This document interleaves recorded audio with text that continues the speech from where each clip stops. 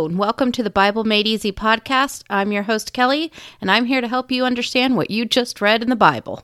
Hello, everyone. I am so glad you're on this journey with me. If you are new, welcome. If you have any questions on how the podcast is laid out, you can listen to my introduction episode, and everyone is welcome to go to my website, bmepodcast.com, to drop me a note, ask any questions, or just get up to date on the podcast with the resources I have there, including links to all of my pop culture references. This week is week 18. We should have been in 2 Samuel 5 through 6, 1 Chronicles 11 through 16, and many, many Psalms, which I have listed in the description of this podcast. The timeline is 1003 BC to 1000 BC, so 3 years.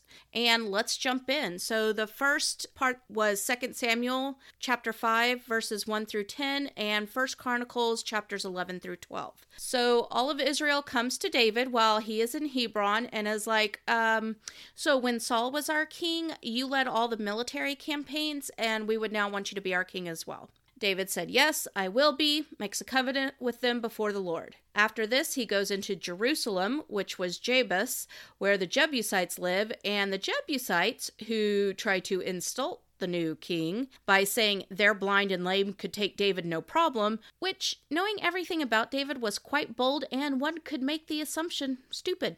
And it was stupid, as David does conquer the fortress, Zion, which is the city of David now, aka Jerusalem. That's a history bomb for you if you didn't know. And David continues to build up the fortress and city and becomes more powerful because God was with him.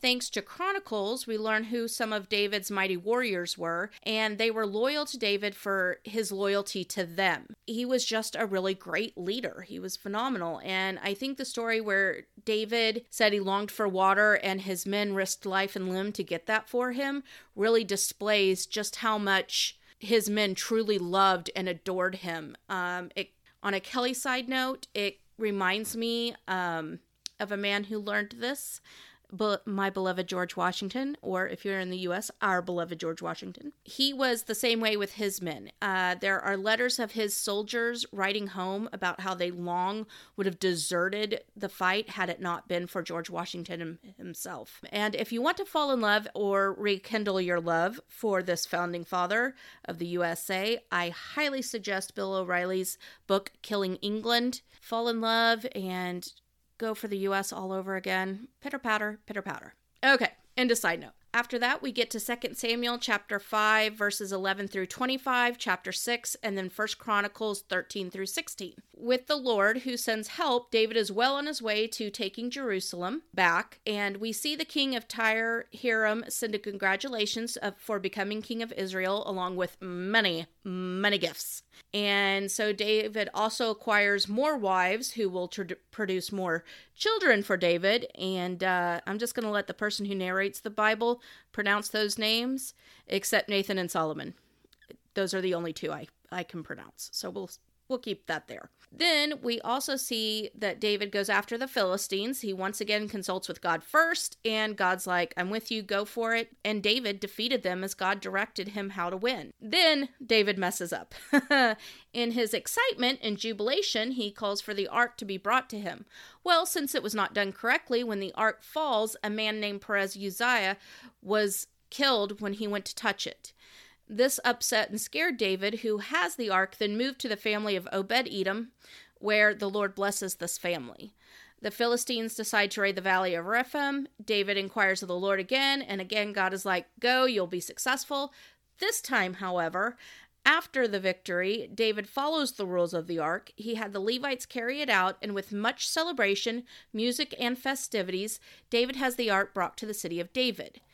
Unfortunately, it was this move that caused Saul's daughter, Michal, aka David's first wife, who was then married, and, the whole saga. We discussed this in an earlier episode. He was dancing, and she just hated that.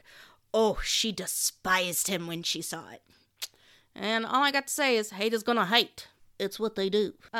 David continues to make sure that the ark was treated properly, and they gave praise to God and made sure that everything that was required for the ark was taken care of, and the people who cared for it. And then they all left. And, excuse me, while I exit stage left now too. Just kidding. Well, kind of. This is the end for this week. Thank you for hanging out with me again this week. As always, if you have any thoughts or want to discuss anything we've read, please leave me a note at my website, bmepodcast.com. Have a great week until I speak with you again. Bye.